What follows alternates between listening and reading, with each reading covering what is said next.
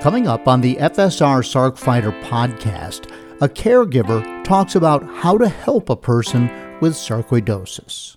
We were suffering anxiety, not knowing what was going on for a very long period of time.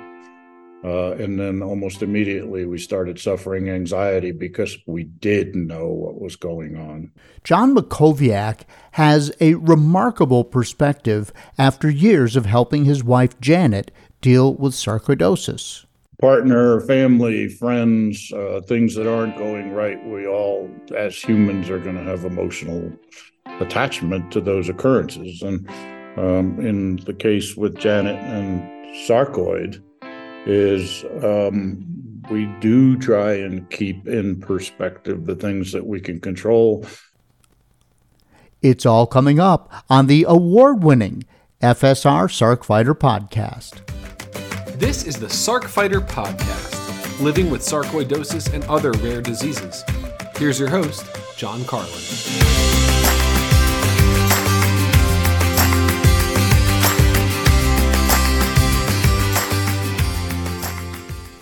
Hello and welcome, everyone. This is episode 100, can you believe it, of the FSR Sarcfighter podcast. I'm your host, John Carlin. This episode is brought to you by aTyr Pharmaceuticals. Learn more about the aTyr EFZO-FIT trial, the only phase 3 trial in pulmonary sarcoidosis.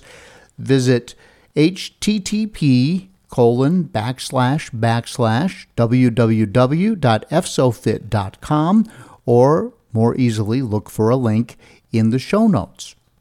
All right, what a weekend for the sarcoidosis community. It's kind of amazing that we just finished the annual FSR Summit, and I'm talking about it as I record episode 100 of the FSR Sarcfighter podcast. I remember starting this way back when.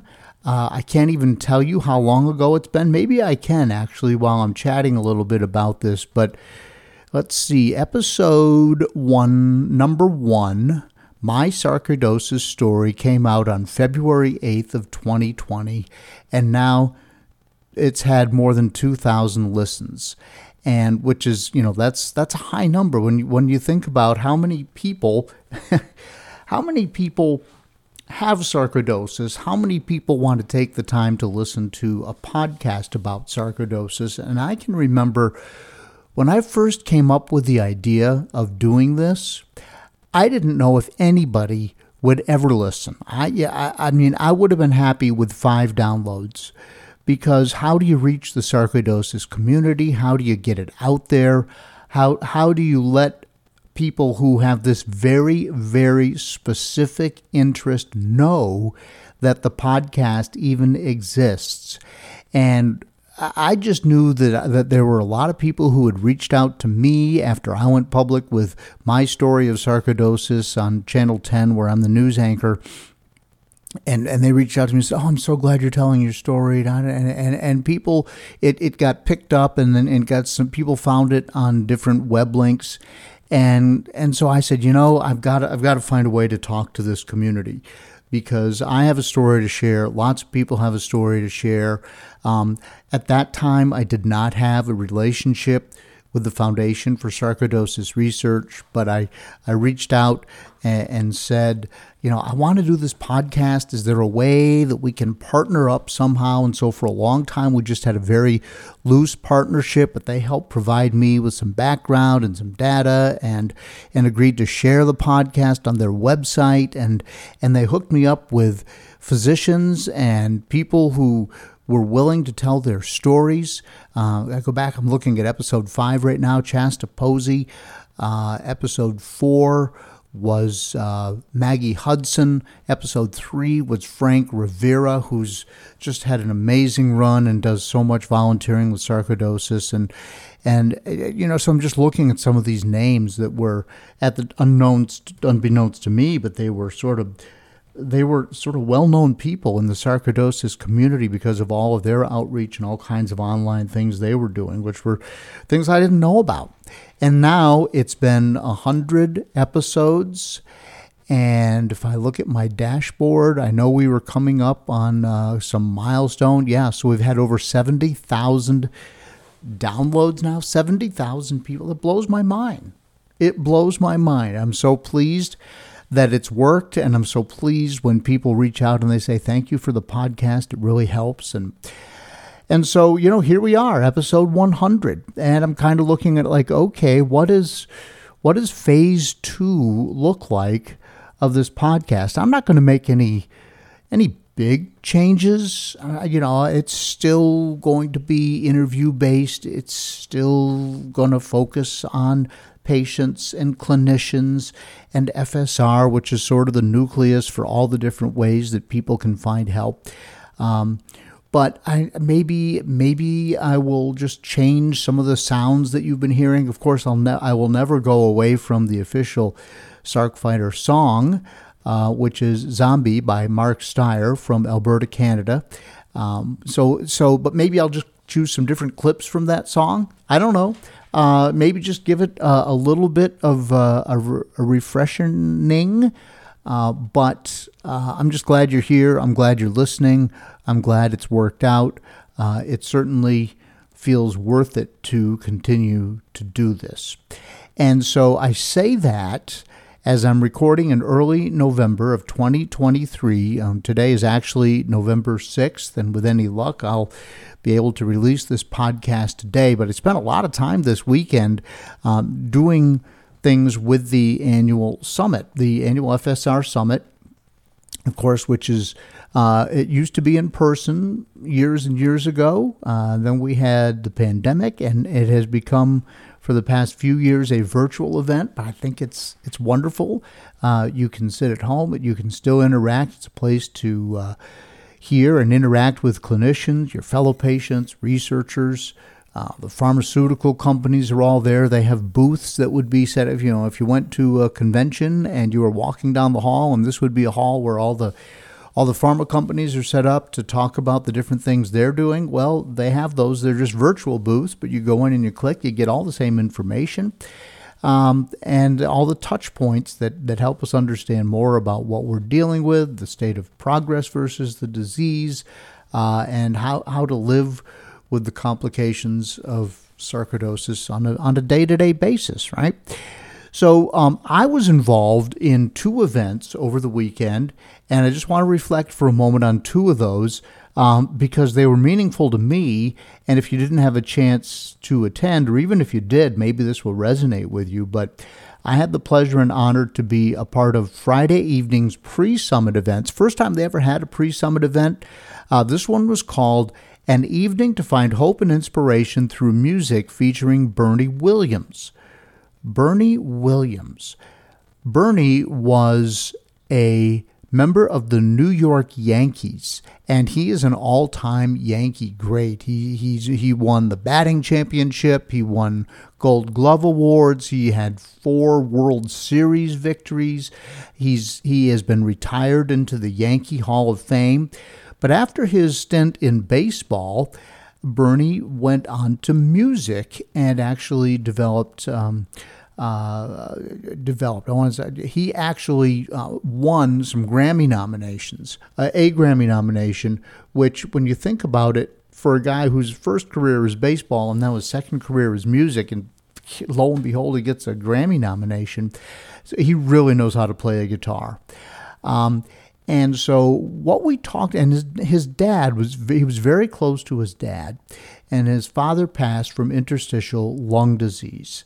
And of course, we all know that sarcoidosis' main attack point in our bodies is the lungs. I can't remember the exact statistic, but it's around or about 90% of Sarc patients have complications in the lungs. And it might even be a higher number than that. But like the rest of us who have it in our hearts, or neurosarcoidosis, or spleen, or brain, or any of the others, we're kind of outliers compared to the folks with sarcoidosis complications, pulmonary sarcoidosis in the lungs.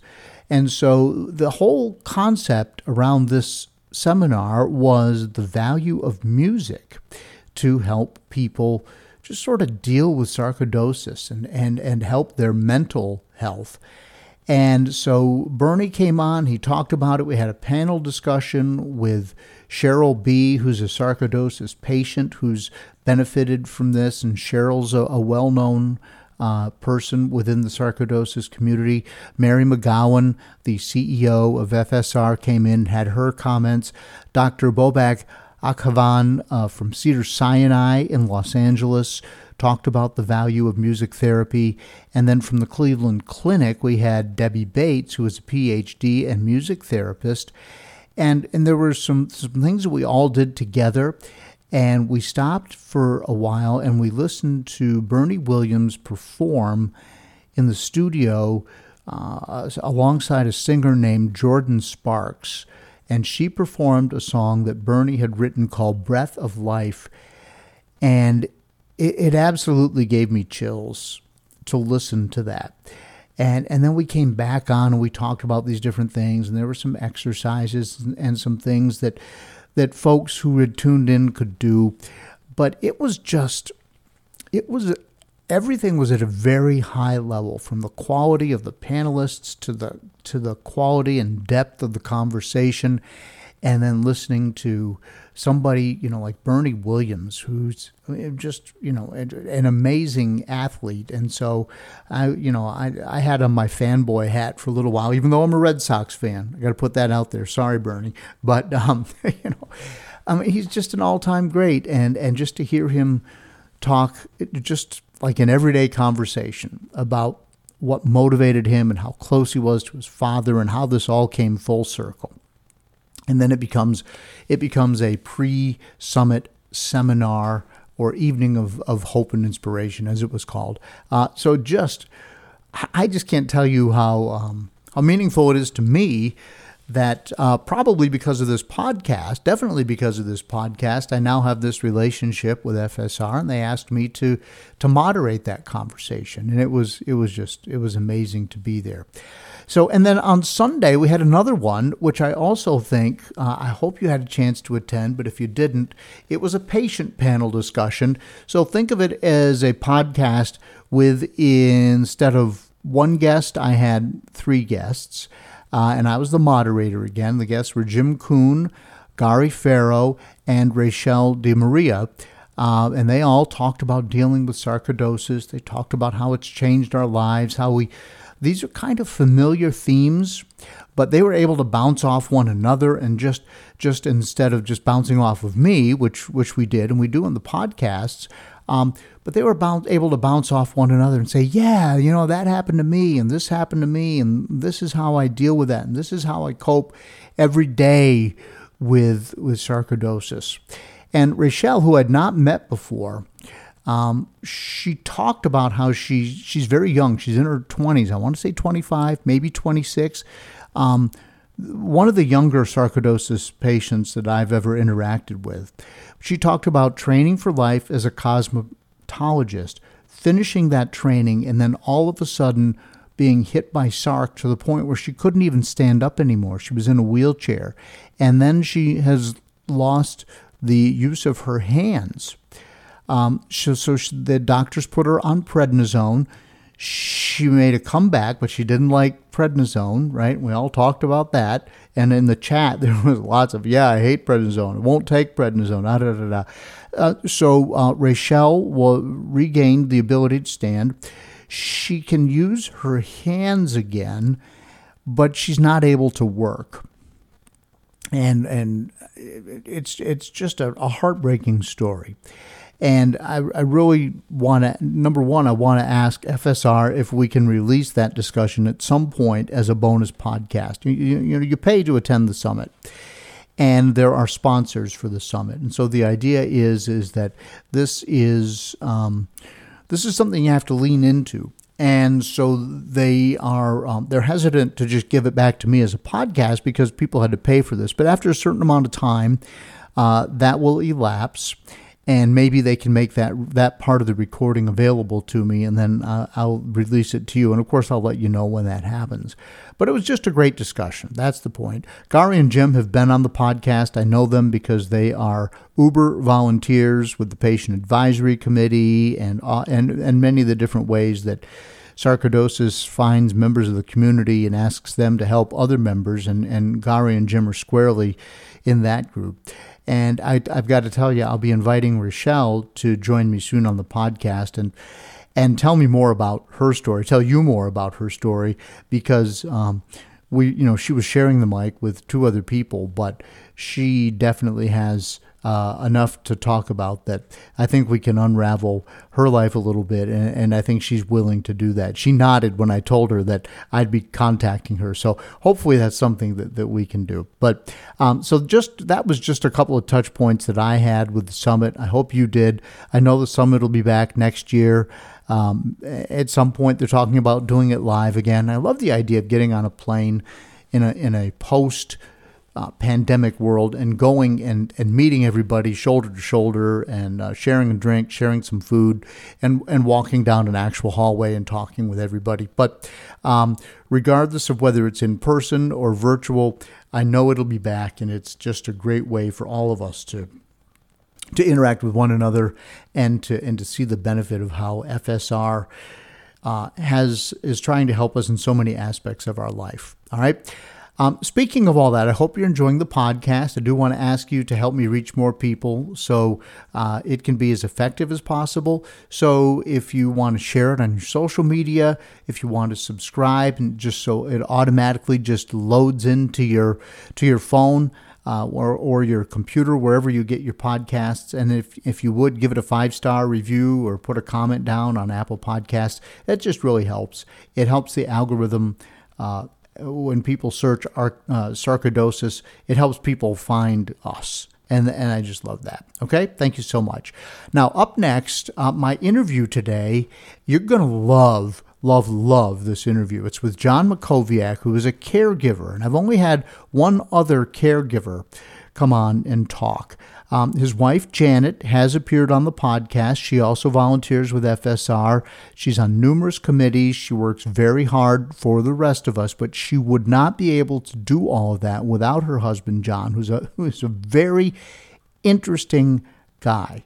And our conversation had information that I think is both practical but also philosophical. John can just hold the world up at arm's length and turn it around and look at it and think about it and express it. And he talks about things like the need to care for himself in order to assist Janet. And by the way, Janet was a guest way back on episode 36 of the Sarkfighter podcast.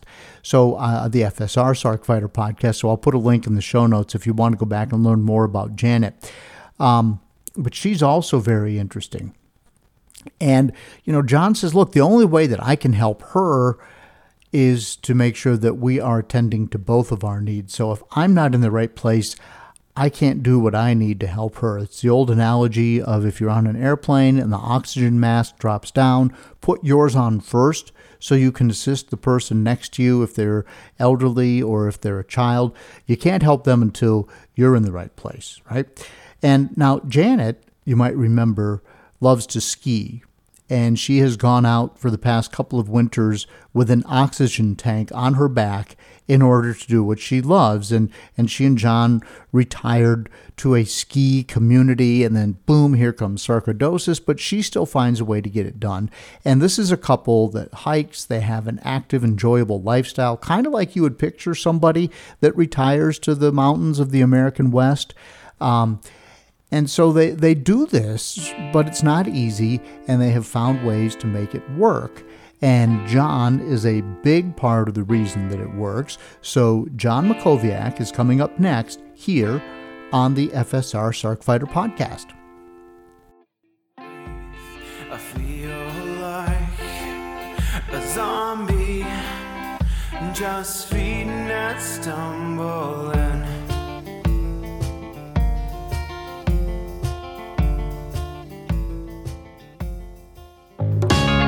Hi, I hope you're enjoying the Sarkfighter podcast. You may be wondering, what can I do to help? How can I be a part of the sarcoidosis solution? It's simple. Make a donation to KISS, kick in to stop sarcoidosis.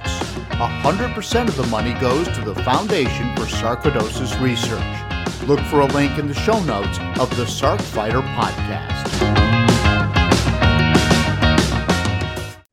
Welcome back to the FSR Sarc Fighter podcast, and joining me now is John Mockovciak. And John is the spouse of Janet, who's been on the show. But today we're going to be talking about things from the caregiver perspective. John, thank you for joining me today. It's my pleasure. I hope to provide some help to people who are in similar circumstances to Janet and I. Yeah, this is a badly needed perspective, and I appreciate you taking the time to talk about it. And Janet has shared that she's really been in a difficult way with it. I recall her talking about you guys are big skiers, and she was skiing with an oxygen tank on her back in order to get some runs in last winter, the previous winter. Is that true? Do I remember that right? Yeah, exactly. And we just, interestingly, this week, finished our first trip in a year and did Glacier National Park, Mammoth Hot Springs, Yellowstone, Grand Teton, and Janet had an oxygen pack on her back while we were hiking. And, when we're sleeping, she has the oxygen machine. So we're still trying to be stoic and do what we can to make life as full as possible. So let's go back just a few years, because how long has Janet been diagnosed, and how long have you, as the spouse, the caregiver, you call it SOS, spouse of sarcoid, but how long have you been dealing with this, and how did that impact you right from the moment of finding out what was going on? I think the diagnosis literally goes back 5 years. Janet and I have been married 45 years. She's 62 at the time of diagnosis in 2018. She was first diagnosed with sarcoidosis in her lungs and in her lymph nodes. The diagnosis for Janet, as for many other people, took maybe over 6 months before doctors confirmed that that's what the issues were. They were skeptical even then of knowing what to do. So 5 years ago is when it started. It's very, I think, maybe interesting, maybe not. But as Janet and I go through this road or down the road, it's likely that sarcoid was an issue for Janet going back much more than 5 years. But because of a stoic nature and our physical ability and how we try to take care of ourselves food-wise, and her threshold for pain, I think that we didn't spend time at doctors or hospitals early enough to find this early enough. So it may be that progression went further than it might have if this was paid attention to sooner. So 5 years ago is when the diagnosis first came up, and those difficulties were what other people endure, and that is doctors don't know enough about this. Doctors don't look for this. There aren't tests that say, you've got a flu or a cold and you have sarcoid. So it's particularly difficult at the beginning. And I think, interestingly, my feeling is that we were suffering anxiety, not knowing what was going on for a very long period of time.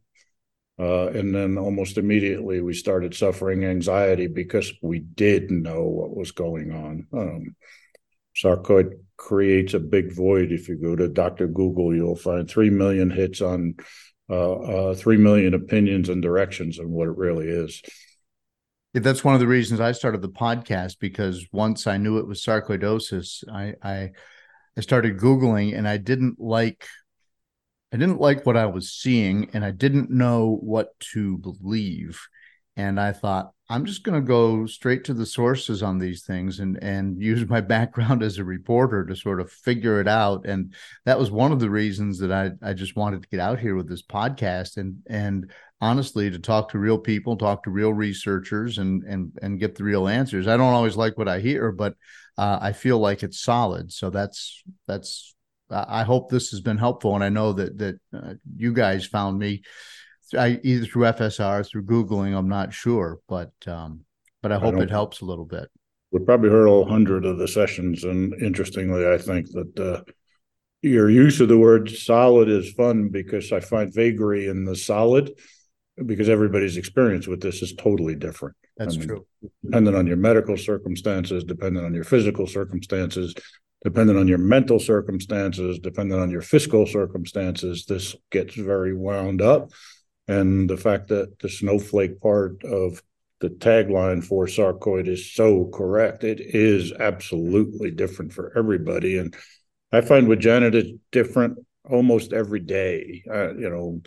Which parts of the sarcoid or which parts of her physical or mental states are, being clicked on or clicked off for the better or worse on any given day, is part of what our road has been. And, as the partner, I do the best I can to learn how to deal with that, to comfort that, and to use something that I call my 48-hour rule, which I find kind of interesting. People could generally use this in life, and that is, if in any given situation when you're subject to a high emotional reaction, good, bad, or indifferent, if you stop and try and picture what you are feeling about this will be in 48 hours, most of the time that high emotional negative point that you're witnessing at the moment, in 48 hours, you won't even remember what it is. So if I can reset based on something like finding my center or 48-hour rule where, I could get emotionally overreacting to doctors or medications, but the reality is in 48 hours, it doesn't matter in relation to the whole. So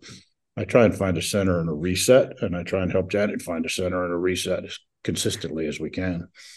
So I'm going to ask you a follow-up question on that. So 48 hours, what happens if after 48 hours that stress or anxiety or trigger is still there? Then what do you do?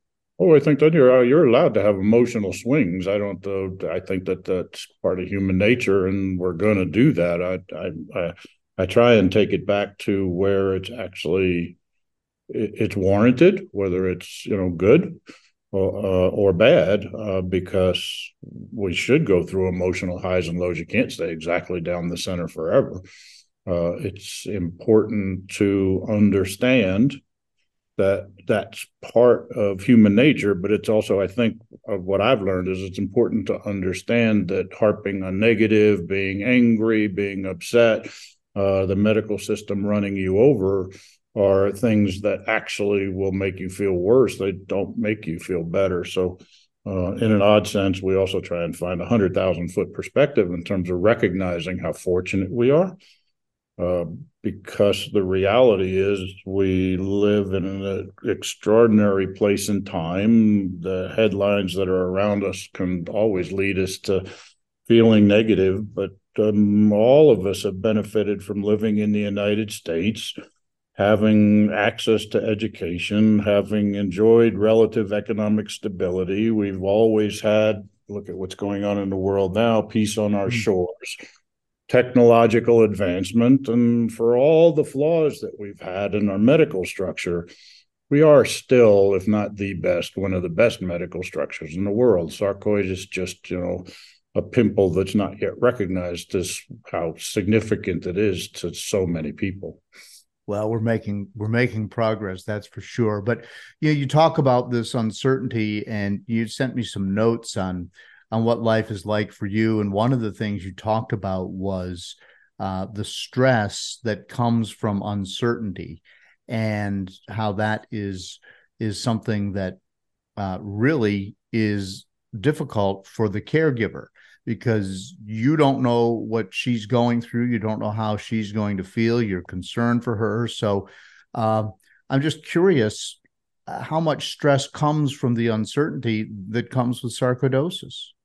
Well, right, there is stress, partner, family, friends, things that aren't going right. We all, as humans, are going to have emotional attachment to those occurrences. And in the case with Janet and sarcoid is we do try and keep in perspective the things that we can control, the things that we can't control. And at the end of the day, the emotional stress makes things worse for the patient. The emotional stress makes things work worse for the partner. The emotional stress makes things worse for physicians involved. It's something that becomes a total negative. The day-to-day continues the best we can. Life changed at the moment of diagnosis. We each comprehend our own diagnosis differently, and we do consistently find, and I think it's interesting, you brought it up before, prednisone being such an important part of the sarcoid prescriptions, the medical road. People can see you and not know that you're suffering to the extent that you are. Right. And it is oxymoronic for, Janet and I to be together and see people we haven't seen in a while, and they look at her and say, "You look great." And that may be her worst day of a month. And, right. It's hard for people to understand. Yeah, no, it is. So you told me you have a sympathy/empathy meter. Oh, So you try to keep your buckets. Oh, yeah, that's an interesting footnote. That goes back to my meditation associations over many, many, many years. And the sympathy empathy meter is knowing what Janet is going through, knowing what other people in our lives are going through in their own way. I do the best I can to have a very high sympathy empathy factor. In other words, I don't come first in most circumstances. Sarcoid's particularly interesting in our family. If I have ailments, they'll generally take second place to whatever's going on in sarcoid. So I have to get into that. That's part of the sympathy empathy meter. But in having that meter, again, I'm looking for a center. If I allow my sympathy to run dry, or my empathy for what Janet may be going through day after day, week after week, or month after month, then the relationship gets harder, stress gets harder. So I try to recognize where I am in my own sympathy meter and empathy meter. And if I feel a kilter, I'll go for a walk with the dogs on my own. I'll step outside and watch the clouds go by. This sounds trite, but for me, it's a cleanser. It's a repositioning, and it helps me get out of that emotional 2-second moment that seems to be so important, or I'm not being paid attention to, and therefore I need attention. And so the stepping away from it, being outside of it, even for a couple of seconds or a couple of minutes, it's generally best for me to go walk the dogs. But staying away from that emotional negative high in how my spouse feels at any given moment is one of the most important things I can do. It's great that you recognize that. I'm not sure that everybody does, but could you compare your life before and after sarcoidosis? I think that's a big brush. I will say before, there was never second thought in terms of physical activities, what we could do, where we could go. You would just do it. And as I suggested before, the change when we got the diagnosis was we were uncertain, we were concerned, we were fearful when we didn't know what was going on. When we got the diagnosis, we were concerned, we were fearful, we didn't know what to do. And over time, we've learned the days are not, they can't be as strenuous for Janet because of the ailments that she's got. We do the best we can to shorten things up.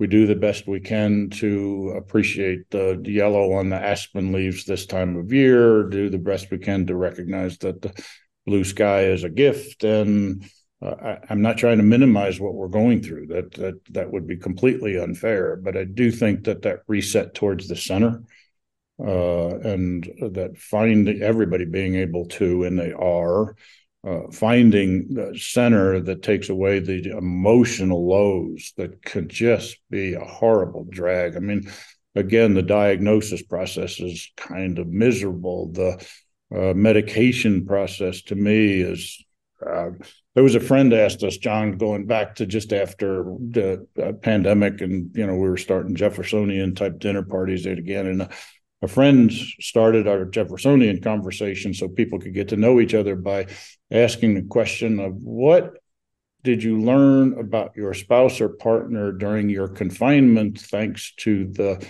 pandemic that you didn't know before? And without thinking, my answer was, I did not realize how many medications Janet was on. Yeah. Because if I'm not there all the time, I don't see. And if we're together 24/7, I see the morning medications and the afternoon medication and the evening medication and medication for this and medication for that. And that to me is concerning. And I must say, again, in finding that center and trying to be rational about where I could be really concerned about these cross currents of multiple medications, the doctors that we deal with at National Jewish are as professional a team as anybody could possibly ask to have.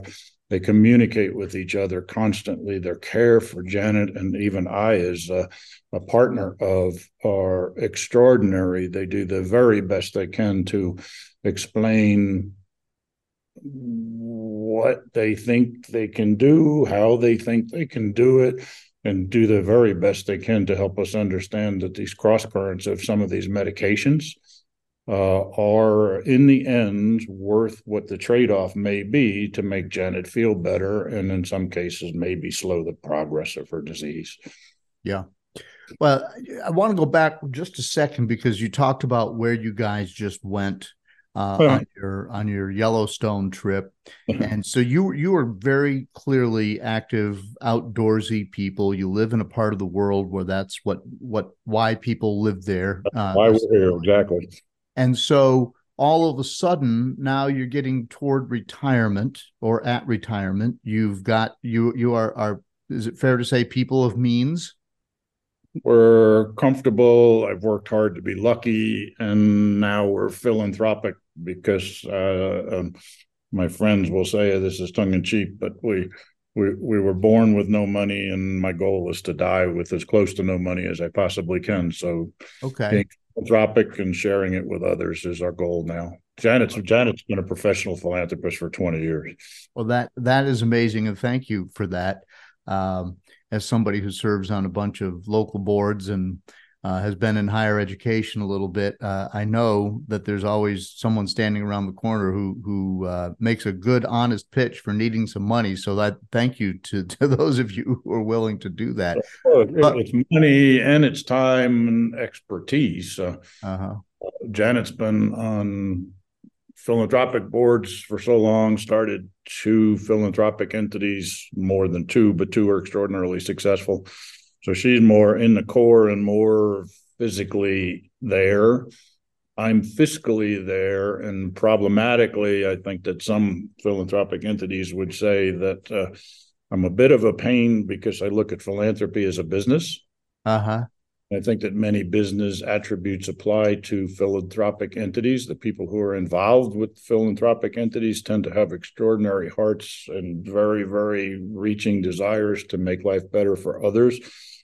But in order to get from this year to the next year, there's some business principles that need to be incorporated. And I'm the thorn that tends to show up and bring those up for entities that otherwise are not as exposed to those as they might be. Well, and if it's not a well-run organization and you give them money, the money goes to waste. So you want to make sure that organization is there to serve that cause and do so effectively, and that it's got good governance. I applaud that 100%. Yep. But my point was not that. But my point was is that for you and Janet, you had the means to go and do the things you wanted to do, and all of a sudden you couldn't do it because of sarcoidosis. That's correct. Things were throttled back, and focuses over time. I will say that there are a lot of bumps on the road to get to where we are at a comfortable point now with the life we lead, is figuring out what do you want to be when you grow up, now that you have a diagnosis that came out of left field and makes things totally different than you expected they were going to be. We still ride bikes e-bikes. I'll admit to you, because we live in Taos, New Mexico, at 7,400 feet. So the oxygen level is pretty skimpy sometimes. And Janet on oxygen makes it that much more difficult. But e-bikes have been an absolute blessing to be able to get outside and enjoy the environment that's around us, to actually see your neighbors as you ride by, and to be able to climb hills that we otherwise wouldn't be able to climb. Skiing, as you mentioned, Janet plays with that to get out and enjoy outside and get some benefit out of being alive today. And yes, she wears oxygen, and it's inconvenient, and there may only be 45 minutes or a half hour that she's out on the slope, and that's better than none.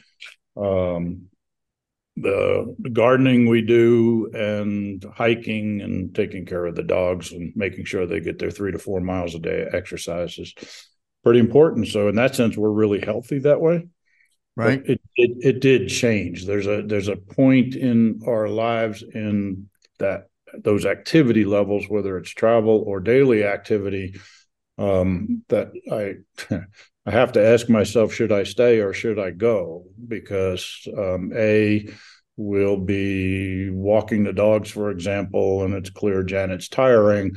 Are you okay, dear? Yeah, I'm fine. That's stoic. Yeah, I don't feel pain. That's stoic. So you keep going a little bit. And are you okay, dear? And no, I'm not. And well, the decision points become, as a partner, do I turn around with her? Sometimes I do.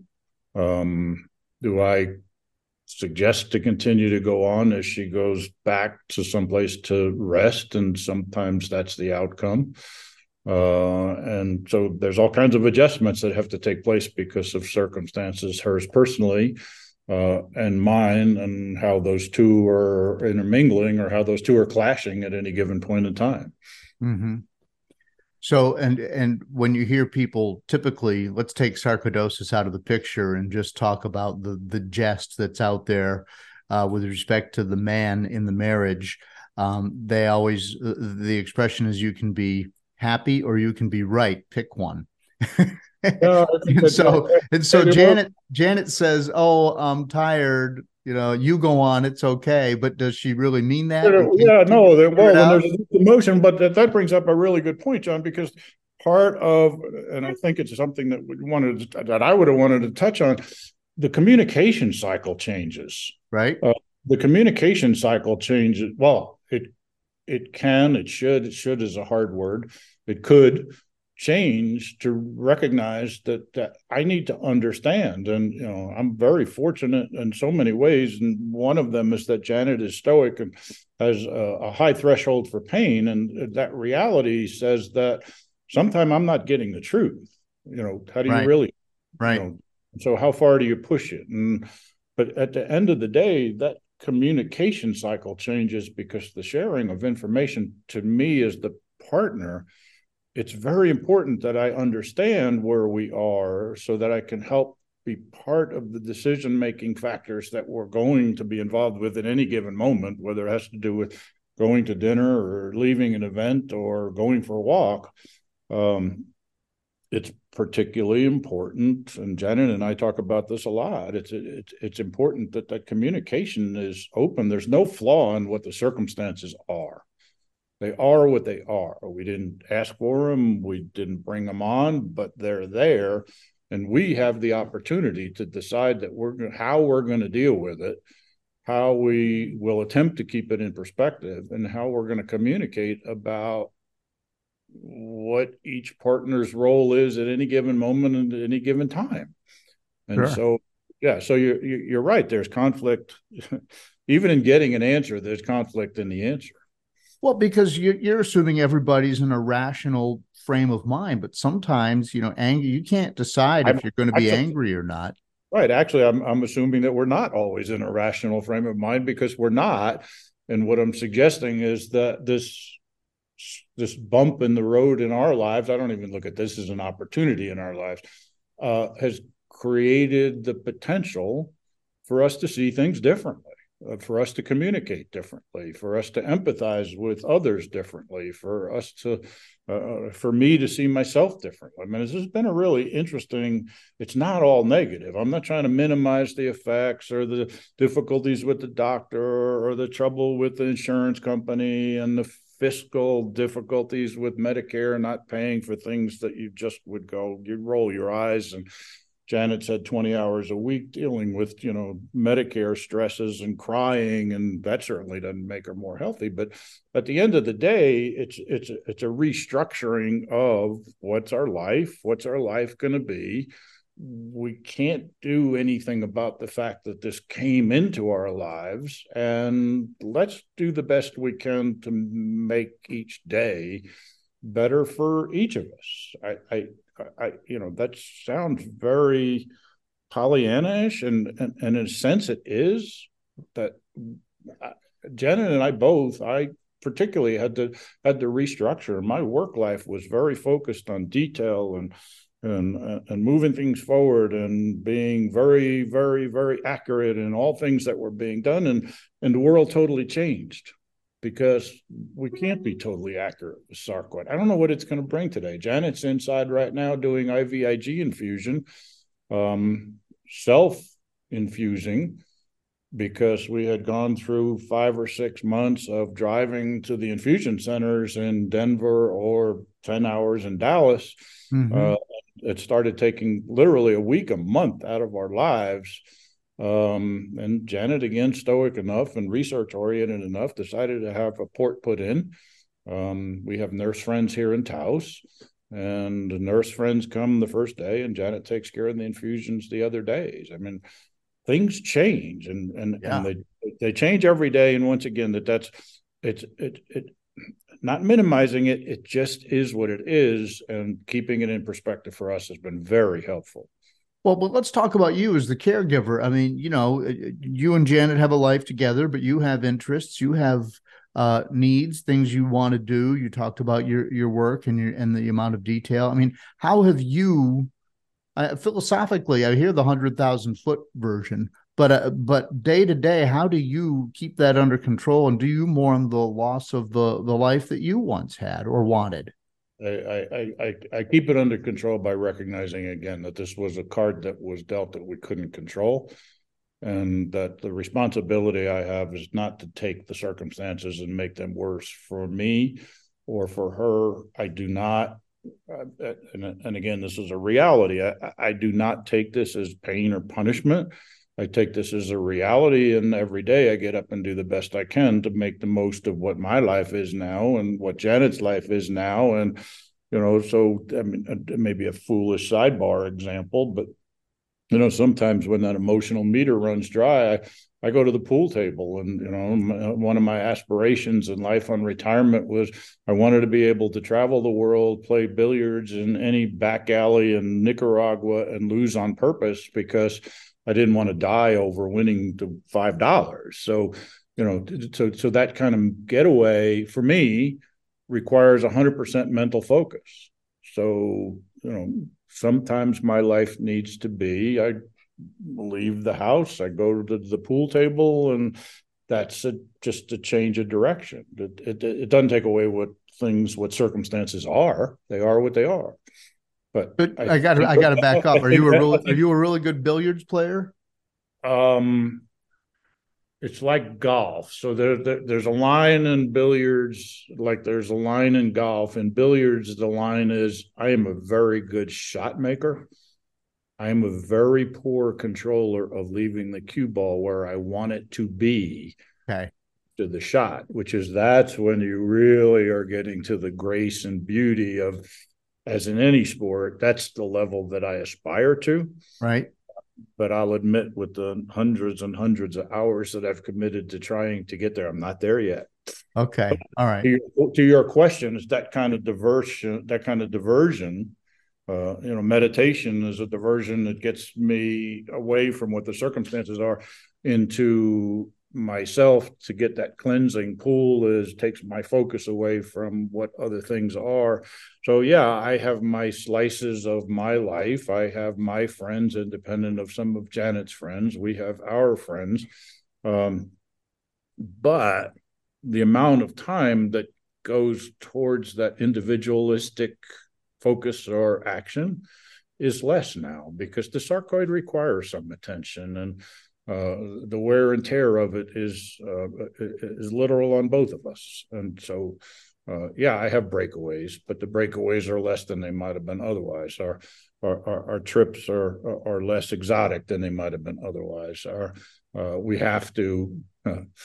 There's an interesting. I just thought about it in the sense that I was going to say it. We have to make sure that wherever we go around the corner in the United States or anywhere in the world, that there's some kind of medical attention that would be considered respectable. God forbid we should need it for some circumstances that are not foreseen. So we take that into account. For sure. I want to go back to that IVIG that Janet is now doing herself with her nurse friends there at home. But one of the things that you've had to deal with, that all of us have had to deal with, is trying to get approval for the various medications that help fight sarcoidosis, but are not necessarily approved for sarcoidosis. Remicade comes to mind. I've been through the whole Remicade thing, having to fight to get it approved. And then you have to go through the reapproval process. It's expensive. Insurance companies don't want to cover it. It is off-label for sarcoidosis. And you had told me that it's been difficult for you to watch Janet fighting with the doctors or the insurance companies, trying to get approval for the drugs that she needs in order to just function. Well, I think, and as I thought this through, I kind of titled this part of what we might talk about as medical diagnosis not approved. So lately and painfully, the biggest sarcoidosis stressor is one we didn't have any idea that we should expect. Most of the drugs have required prior authorizations over the years, due to prednisone being about the only FDA-approved drug for sarcoidosis. This has been applicable to Remicade, azathioprine, mycophenolate, et cetera. The list goes on. When I retired last year, we switched over to Medicare. Everything had to get new prior authorizations. There were so many layers to go through, and they kept denying Remicade, as sarcoidosis was not an approved diagnosis for Remicade. Her primary care physician had to write a letter literally stating that basically she would die from cardiac sarcoidosis if they didn't approve it.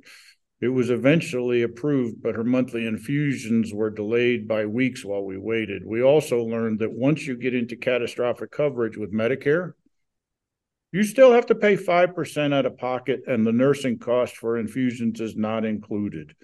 This year, after about a year of conversations with doctors, John, in January, Janet finally agreed to start IVIG infusions. They scheduled the first round of every very expensive infusion for late February. She would travel to Denver to have them done 4 days, 7 to 8 hours a day. Medicare changed the diagnosis approval code in February. This was mid-cycle. You register for Medicare in October.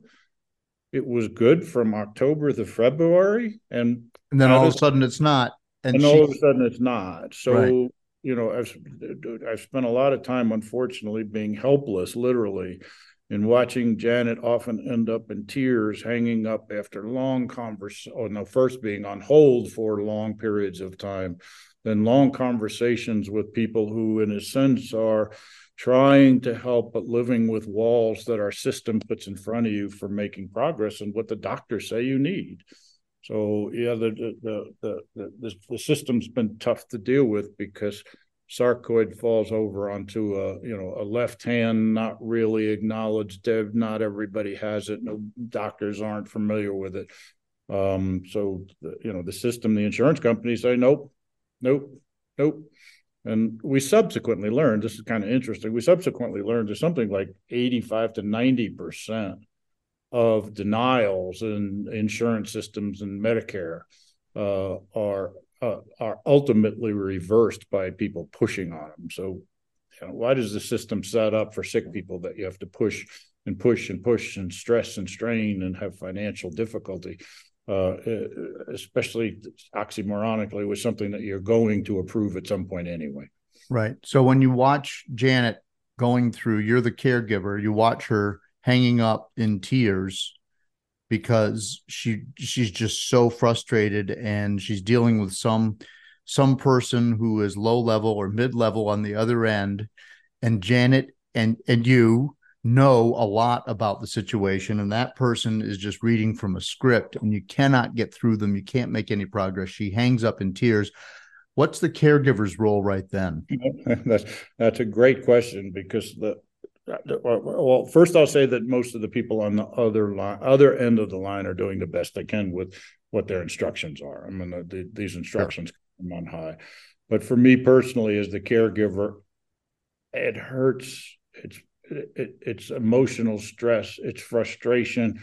I feel so helpless. And there's a parallel in that the medical issues generally are hard for me to cope with as a partner, because more of this, the way, as you know, it works in sarcoid, most of your listeners will know that doctors who are professional and doing the best they can, you have variant circumstances in your ailment.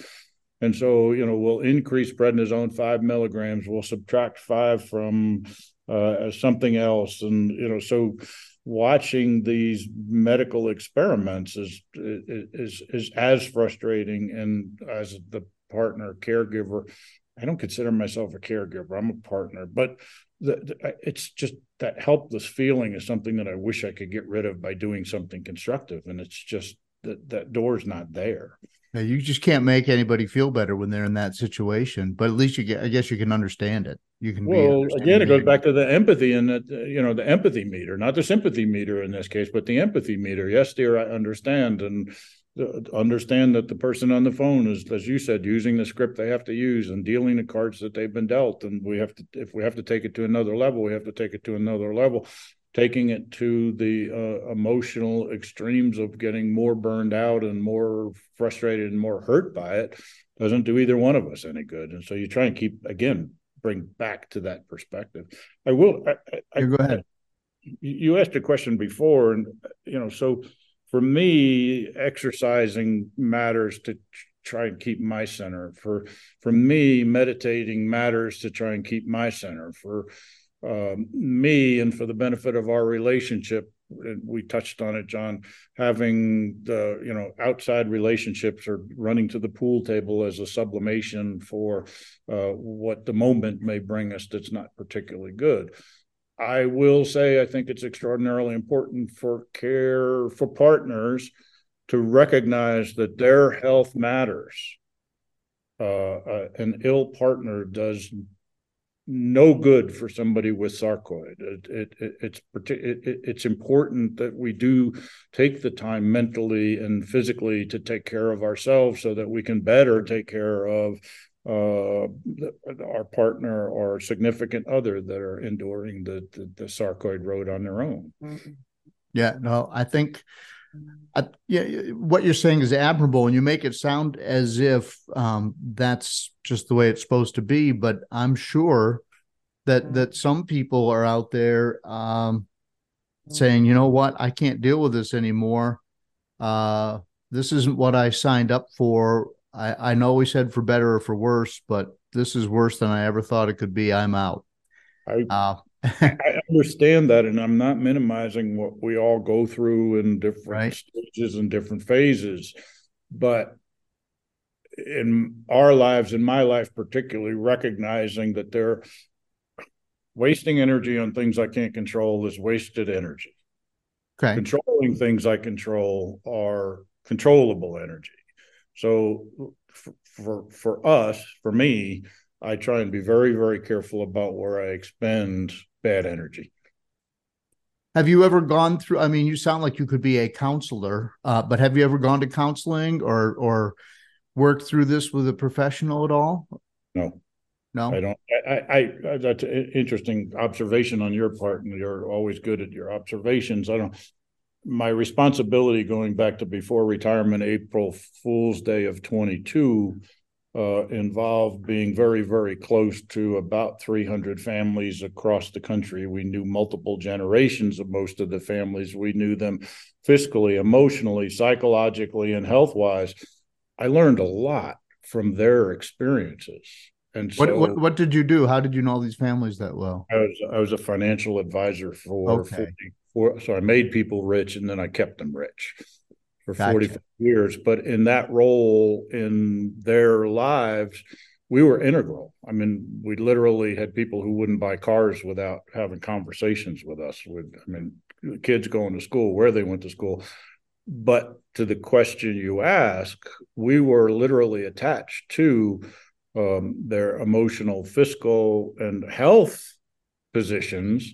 And I learned by observation, by the benefit of, I learned from everybody I've ever dealt with. I learned how people deal with things that come into their lives. Mm-hmm. And unfairly, maybe, I've chosen what I've seen as the best ways that other people dealt with the similar circumstances for Janet and I to deal with sarcoid. Yeah. Well, I cheated. I stole from somebody else. Well, as long as you have the knowledge and you can implement it and it works, then doesn't matter, does it? Doesn't matter.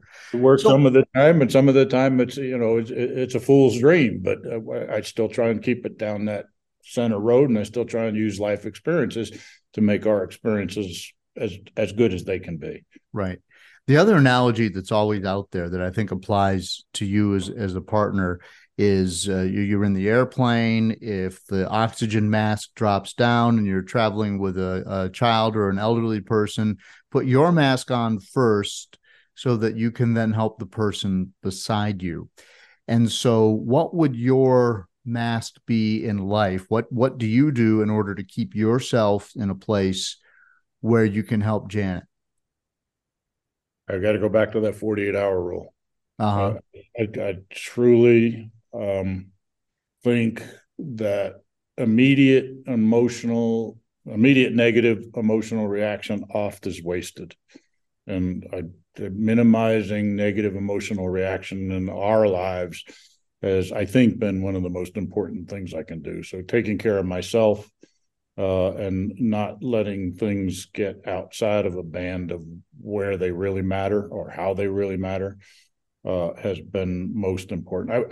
I'll also say that this is cheating, but the sublimation of philanthropy and seeing people who are of circumstances maybe even more difficult than ours is a cheater's perspective to say, yes, it's our lives are not perfect.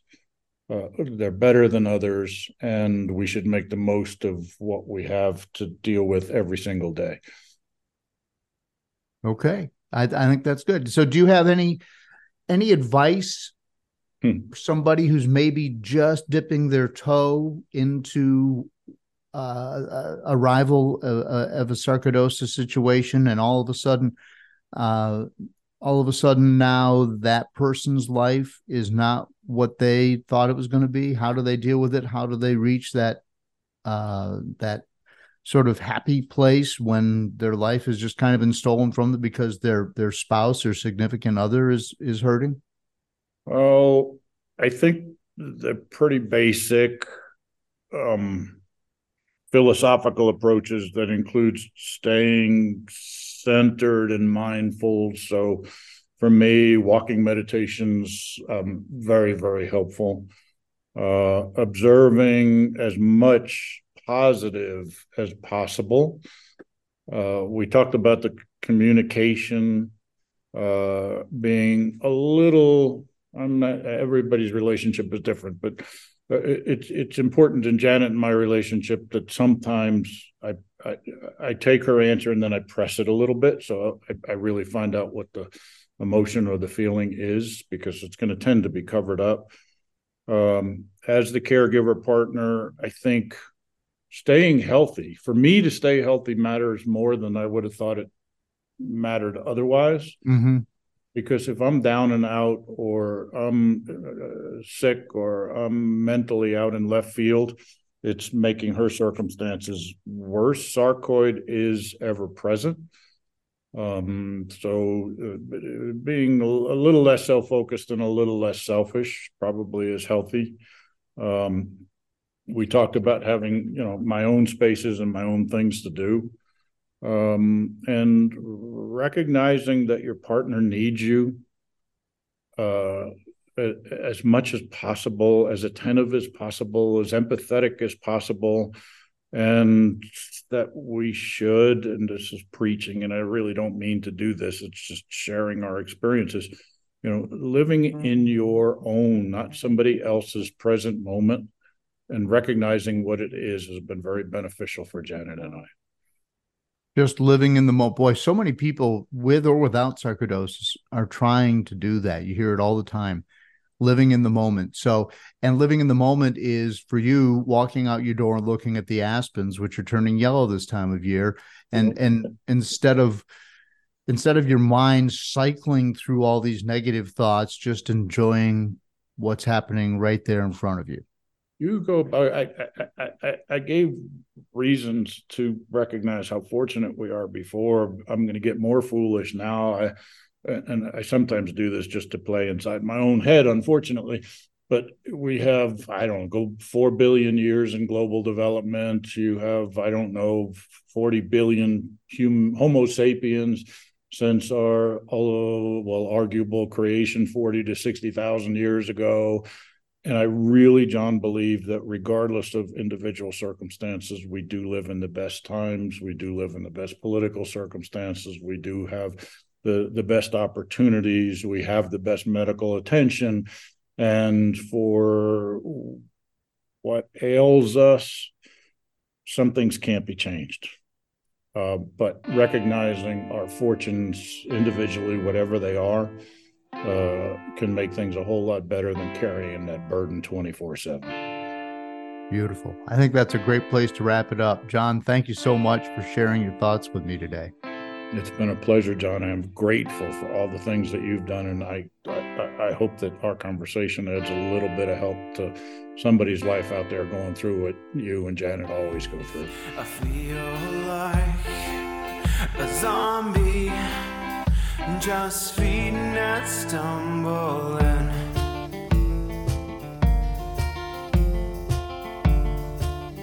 All right, great. So I hope you enjoyed the interview with John. I want to thank him for joining me. I want to thank him for how he assists Janet so she can assist the rest of us as a volunteer. But John is just a really, really interesting guy. You couldn't see it, but he has a rug that was made on a loom by Native Americans. And he talked about, he got very granular with me when I asked him about it, about how long it takes them to make that and how they had to do it from memory, and how this is it's a very simple image. It's like a diamond, a brown diamond on an off-white field, but it's the size of an American flag maybe. But how it took two looms and a person doing it by memory and doing it by hand, and how much appreciation he had for how difficult it is for somebody to do that. And we talked a lot about it, but that's the way he kind of lives his life and where his value system is. And I just found it fascinating, and I would love to spend more time with John and with Janet, and to just kind of hang out, have a glass of wine, and hear them talk. So, but John, thank you so much for coming, and listeners, I hope you enjoyed what he had to say. Okay, a couple of housekeeping notes. The official Sarc Fighter song is Zombie by Mark Steyer and his band The White Hot Lizards. Mark's story is episode 12. Normally, I release this every other Monday. As I'm speaking today, yes, he is there. My trusty boxer Dougal is curled up on the chair in my office. He makes my life so much better. I just love to kind of get in here, have a cup of coffee, let Dougal get settled in, and do my thing. I just love it. The backstory to the founding for The Foundation for Sarcoidosis Research is episode 11 with Andrea and Redding Wilson. Don't forget to follow the Sarc Fighter. You can just search for it on Facebook and Instagram.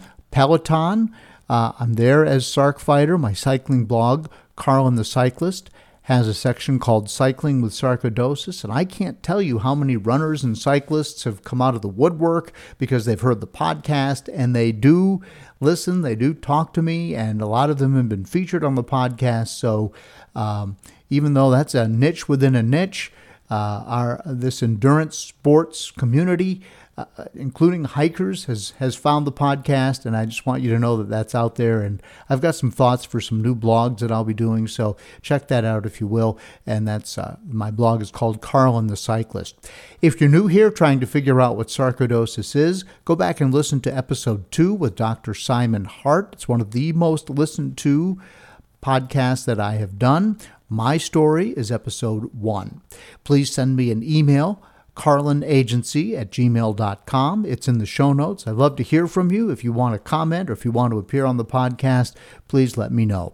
Thanks so much for listening, and until next time, keep fighting. Learn to suffer, you feel pain someday. Learn endurance, your strength will fade away. Dead man walking, trying to keep up the pace.